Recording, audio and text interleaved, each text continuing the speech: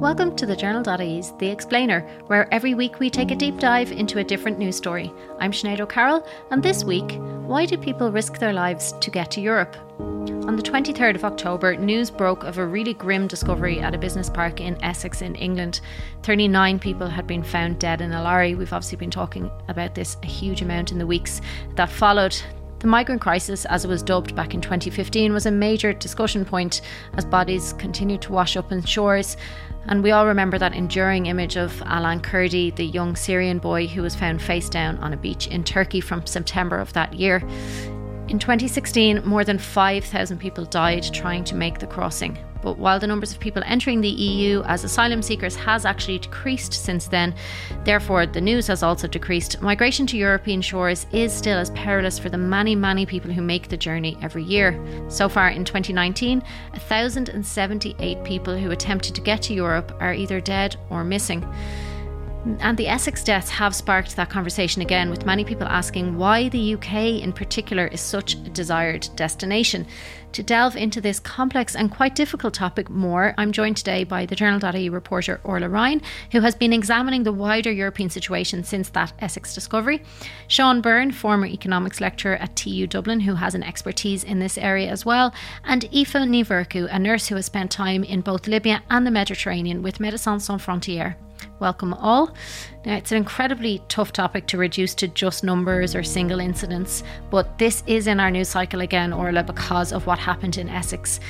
We know that there are open court proceedings in the case, but can you just run us through what we know so far, just the basic facts? Yeah, so as you mentioned, on the 23rd of October, the bodies of 39 people were found in the back of a lorry in Essex. Police initially believed that the victims, 31 men and 8 women, were Chinese nationals, but now they believe some or all are Vietnamese, and that's the line of inquiry that they're following. So it has only been just over a week, so we're at quite an early stage in the investigation, but there have been a number of significant developments to date already. The driver of the lorry, 25-year-old Maurice Robinson from Northern Ireland, has already been charged with 39 counts of manslaughter and a number of other charges relating to money laundering and human trafficking. A British court heard that Robinson was part of a global ring involved in smuggling large numbers of people into the UK. Eamon Harrison, a 23-year-old man also from Northern Ireland, was arrested in Dublin and is facing similar charges. A number of other people have been arrested in the UK, in Vietnam, and Essex police have said they are looking to speak to 2 brothers from County Monaghan and have renewed an appeal for them to come forward. It's obviously a really complex investigation. As I said, there's open court proceedings, so we'll leave that there. But one of the other things that has brought this really into people's psyche and into the news cycle was a vote in the European Parliament which looked at the migration process in the EU. And there was a lot of criticism towards Fine Gael MEPs because they voted against a resolution. What was the resolution and why was there controversy? Yeah, so the day after the 39 bodies were found in Essex, MEPs narrowly rejected a resolution which called on European countries to step up search and rescue efforts in the Mediterranean. So the resolution, which was not legally binding, was very narrowly rejected by just 2 votes. 290 MEPs voted in favour, 288 voted against, and 36 MEPs abstained. As you said, Fine Gael MEPs were roundly criticised after rejecting the vote. All 4 Fine Gael MEPs rejected it. What was their reasoning for not voting for it?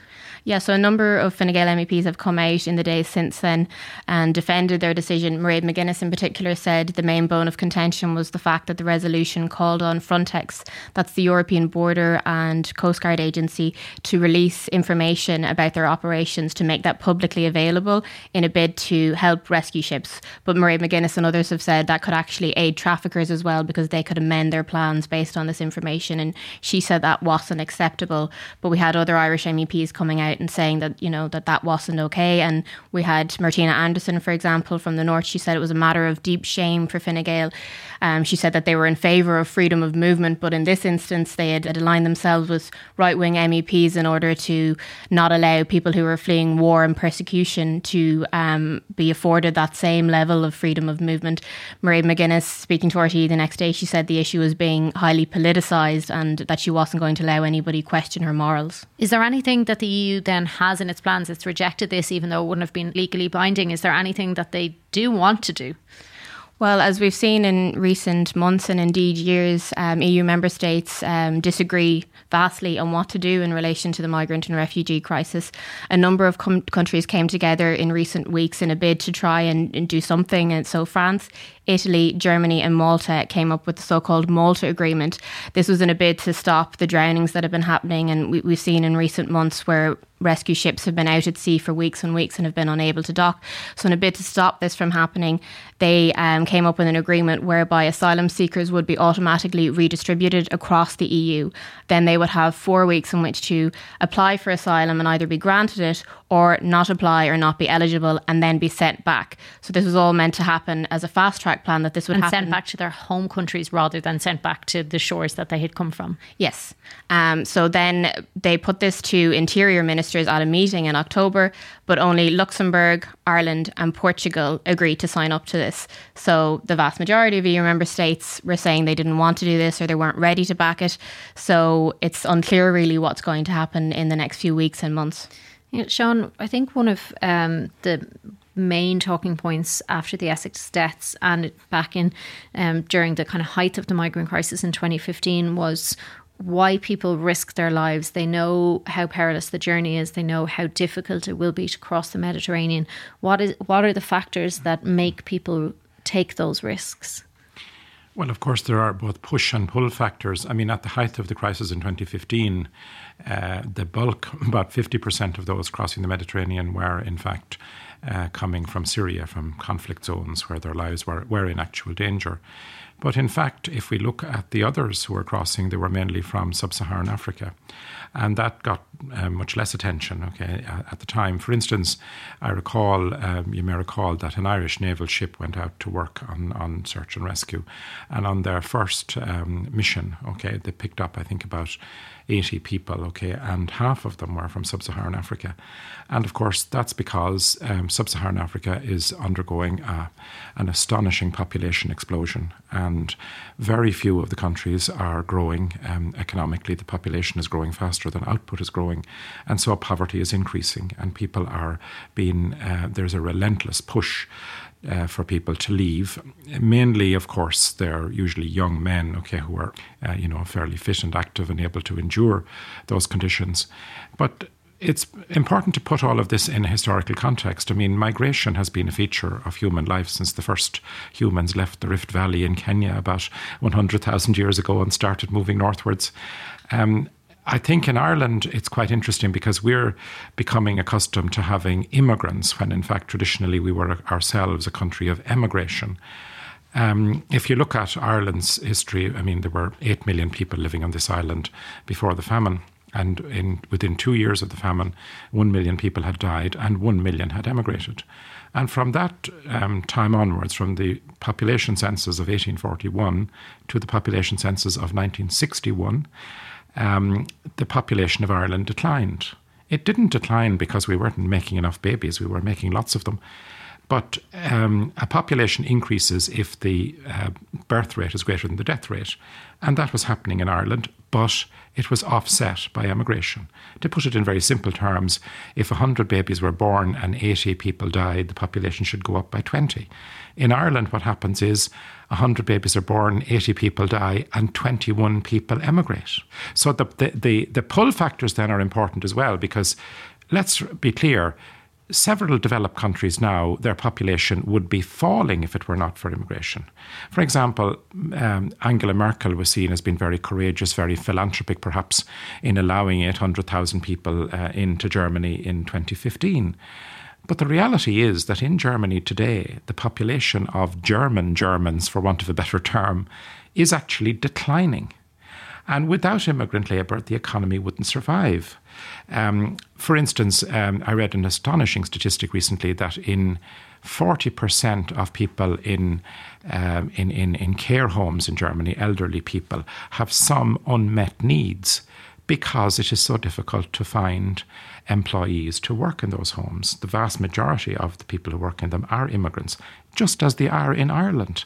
And just as in Ireland, we have this extraordinary situation, for instance, where outside of Dublin, our hospital system is almost wholly dependent on immigrant doctors. Okay, so so we have the push factors of relentless population growth without concomitant economic growth in sub-Saharan Africa. It's not so much a problem in Asia because most of the Asian countries, even the poorest ones like Vietnam, are beginning to grow significantly, so the pressure isn't there. But sub-Saharan Africa remains this enormous problem with huge population growth. And at the same time, in Europe, we have labour shortages. So one of the things that strikes me when you talk is that there's a lot of discussion around immigration, around who are economic migrants and who are genuine asylum seekers.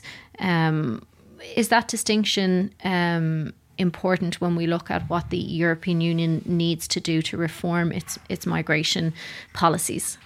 It absolutely is, and I think it is a distinction that is extremely difficult to make. In fact, I know somebody who works with interviewing asylum seekers, and he said it's extremely difficult to distinguish between the two because sometimes it's the same country. Many of the conflict-ridden countries where people are fleeing war and internal violence are also very poor countries.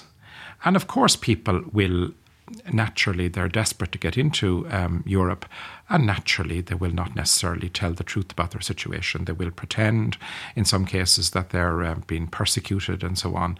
And who would blame them? I mean, it's foolish to take a high moral position. Obviously, from a legal point of view, countries have legal obligations. So, for instance, we have what are called programme refugees in Ireland, and we see, goodness knows, we see the difficulties that there are about finding places for them to live. So this is under UN agreements, that countries agree to take a given number from a particular conflict zone. And usually there's no doubt about that. I mean, if you are living in a refugee camp in Turkey and you've fled Syria and with nothing and you cannot go back, then it's pretty clear that you are a refugee in the traditional sense of the word. But many people will say they are coming from a conflict zone. At the moment, for instance, there's an issue about people coming from Albania. Albania is a very poor country and it's chaotic and corrupt. But there isn't actual persecution of minorities, but people are saying, we're being discriminated against because we're from a Moldovan background or whatever. But unfortunately, most of them are simply attempting to have to escape to a better life and to earn a living. So I think that one is a very difficult one, and it takes up. I'm not for a moment saying that we have a simple carte blanche to allow everybody who turns up, but it's a very difficult one to enforce or to implement. How do you distinguish? And, if you don't have, for instance, in Ireland's case, although we have expanded it in recent years, we still have a relatively small diplomatic service. So we don't have people on the ground in countries to give us. We rely very much, for example, on the UK to tell us what's happening in certain places. So it's very, very difficult. And as I said, I know somebody who has the unenviable task of attempting to make decisions on those, interviewing people as to their status and whether they should be given refugee status. Actually, what are the main routes that people enter the EU illegally? Well, the people I was just mentioning, from people coming from the conflict zones of the Middle East and indeed from sub-Saharan Africa are attempting to cross the Mediterranean. You have a horrific situation in Libya at the moment where vast numbers of people are making their way up from sub-Saharan Africa. They end up in Libya. Libya is effectively a failed state. It has a simmering civil war, but it doesn't have a fully functioning government apparatus. And these people are being monstrously exploited by people traffickers. Some of them, there have been even allegations that a sort of form of slavery has now emerged in Libya. So they will pay large sums of money to people traffickers to get them across the Mediterranean. There was a land route at the height of the outflow of people from Syria about 3 years ago. You may recall tremendous disputes where countries were closing borders and so on. And those people, they want to get to the most developed countries because that's where the jobs are. And that's where there are well-developed structures for caring for refugees or whatever. They can literally throw themselves at the mercy of the country once they arrive. Okay. Now, again, everybody was terribly moved by that tragedy of that poor little boy, Alan Kurdi, But it's interesting that this is where we see the terrible bureaucratic, or if you want to call it political problem of distinguishing between refugees and economic migrants. He and his family, he and his father, I think it was, were in a refugee camp in Turkey. They were safe, according to the UN definition of safe. They certainly weren't living a very comfortable life, but they were in shelter, they were in protected accommodation. And yet he took the dreadful risk of attempting to cross to one of the Greek islands, because it turns out he had relatives in Canada, and they hoped eventually, if they got into the EU, they could somehow get to Canada. And again, this is not to take a high moral stance on this. Who would blame him? He wanted a better life for himself and his children. But that would be, if you can see the difficulty you would have there if you were a European official attempting to say, are these people refugees or economic migrants? On the Essex case, a lot of the questions afterwards were the container was already in Europe, but there was a wish for people to get to the UK. Is there any particular pull factor to the UK or push factor for people to get to the UK in particular in Europe? Well, I think that it may be that the UK has a reasonably civilised welfare state, and people are likely to be cared for when they arrive in difficult situations. In some cases, they may already have relatives there. They may, in fact, some people they may have a working knowledge of English, which would, of course, be of enormous benefit to them. Whereas if they end up in Norway or Sweden, they're going to find it much harder to survive. So it's just, and of course, there's also, in some cases, the simple cultural links, and all these countries in Africa and Asia had been part of the great British Empire, which the sun never set. So there were cultural and other links, okay, and they felt that they could, they didn't feel they might necessarily be welcomed, but that they wouldn't necessarily be turned away. And indeed, up to the 1970s, as you know, people from the Commonwealth countries were freely permitted to enter Britain. It was only after that this became, that the numbers drastically increased, that they changed the rules, okay, and started making it more restrictive. But some of those links have endured. The links have endured, and similarly, if you look at France again, France had colonies. France once controlled Cambodia, Vietnam, Laos, and so on. It was called French Indochina, and again, people from those countries frequently would have a working knowledge of French, so they're eager to get to France and may be able to survive there. I mean, if you remember the camps at Calais and so on, which were, such a scandal and such a desperate setup for a number of years.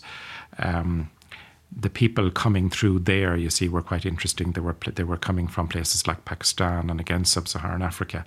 They didn't feel a connection with France, and they didn't feel they were likely to survive there. So that's why they were so desperate to go to Britain. I think this is a good point to bring in Aoife Ní Mhurchú, a nurse with Médecins Sans Frontières, who's on the line. We know that obviously people come up through Europe to get to Calais to eventually reach the UK, which is their desired destination.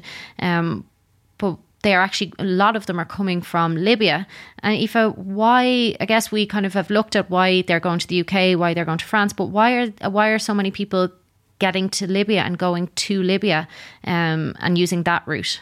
Historically, Libya, the economy in Libya was always much better than other African countries. So historically, people moved there looking for work, for security, for a better life.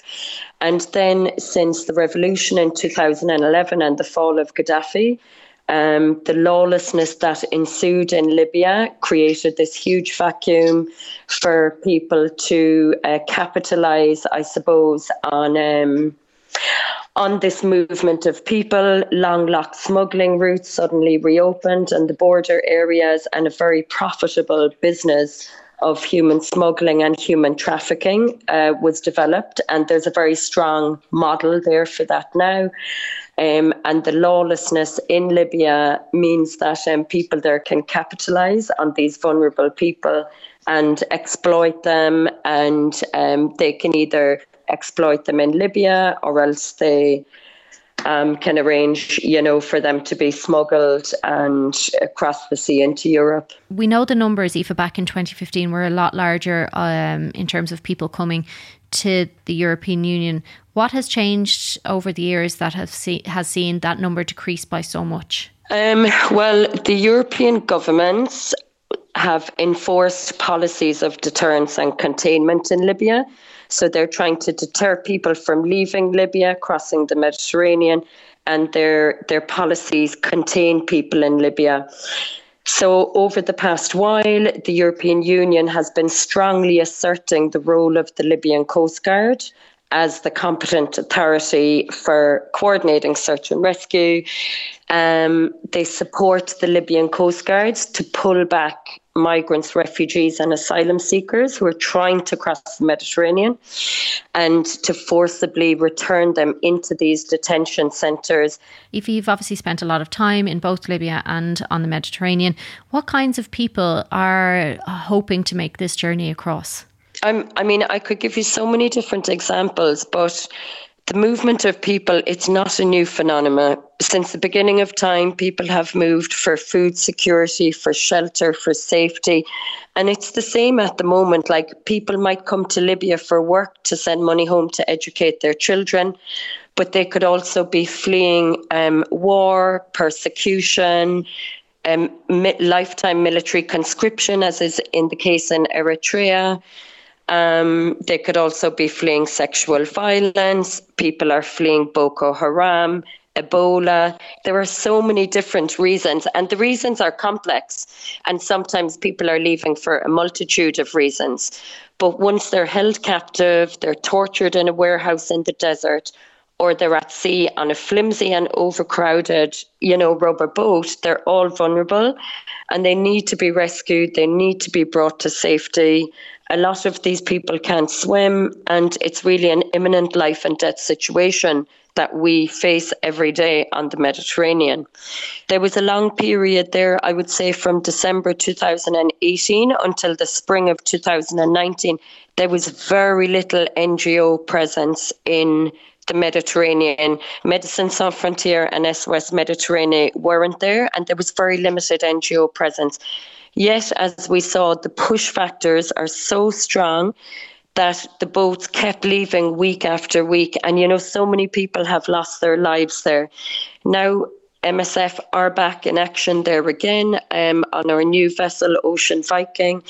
And for example, what is happening now these days are that the rescue ships are conducting rescues, and then they're left for days and weeks on end with people stranded at sea. So as we saw now last week with this latest standoff, Europe is still failing to reach a solution so that rescue ships can disembark people who are rescued in a place of safety. And this is in compliance with international maritime law. Like, it is against the law for us to return people to Libya. It's not a safe place of disembarkation. And many of the people that we rescue there at sea, they recount just horrendous stories of the violence and extortion and sexual violence and slave labour in Libya.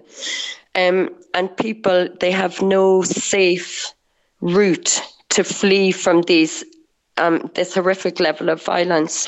The other big change this past year is that Operation Sophia, which was the European operation, which involved all of the naval assets, and that they have taken away any of the naval ships from this operation, and they now have only, airplanes monitoring the situation, so that even if they see a boat in distress, there is no naval asset to rescue the people. The Irish Defence Forces did have a boat there at one point. Is that still there? No, they're not. The Irish Navy is no longer there. And look, they did great. The Irish Navy did great work, and I think they really enjoyed being involved in the search and rescue there as well. But with this big change in Operation Sophia, they retracted all of the naval vessels, all of the ships.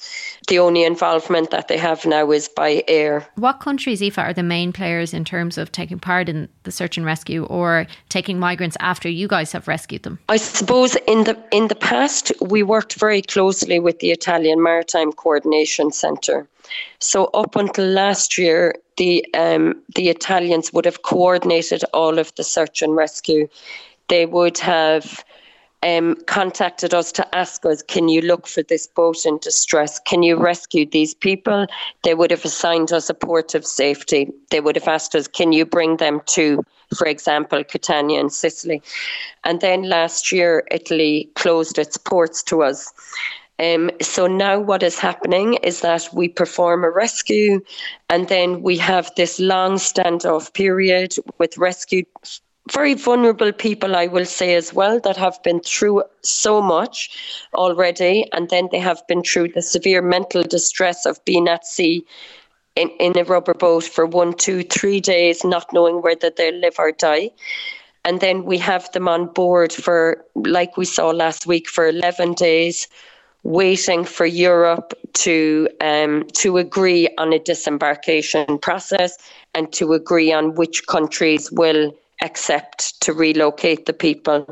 When a country accepts the people, it depends on the different European country. I would be very familiar with the system in Italy and in Malta. So they have reception centres.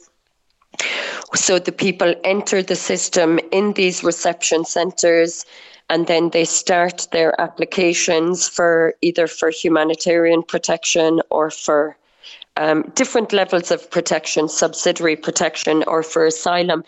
They can be in these reception centres for a very long time, waiting to hear the outcome of their applications.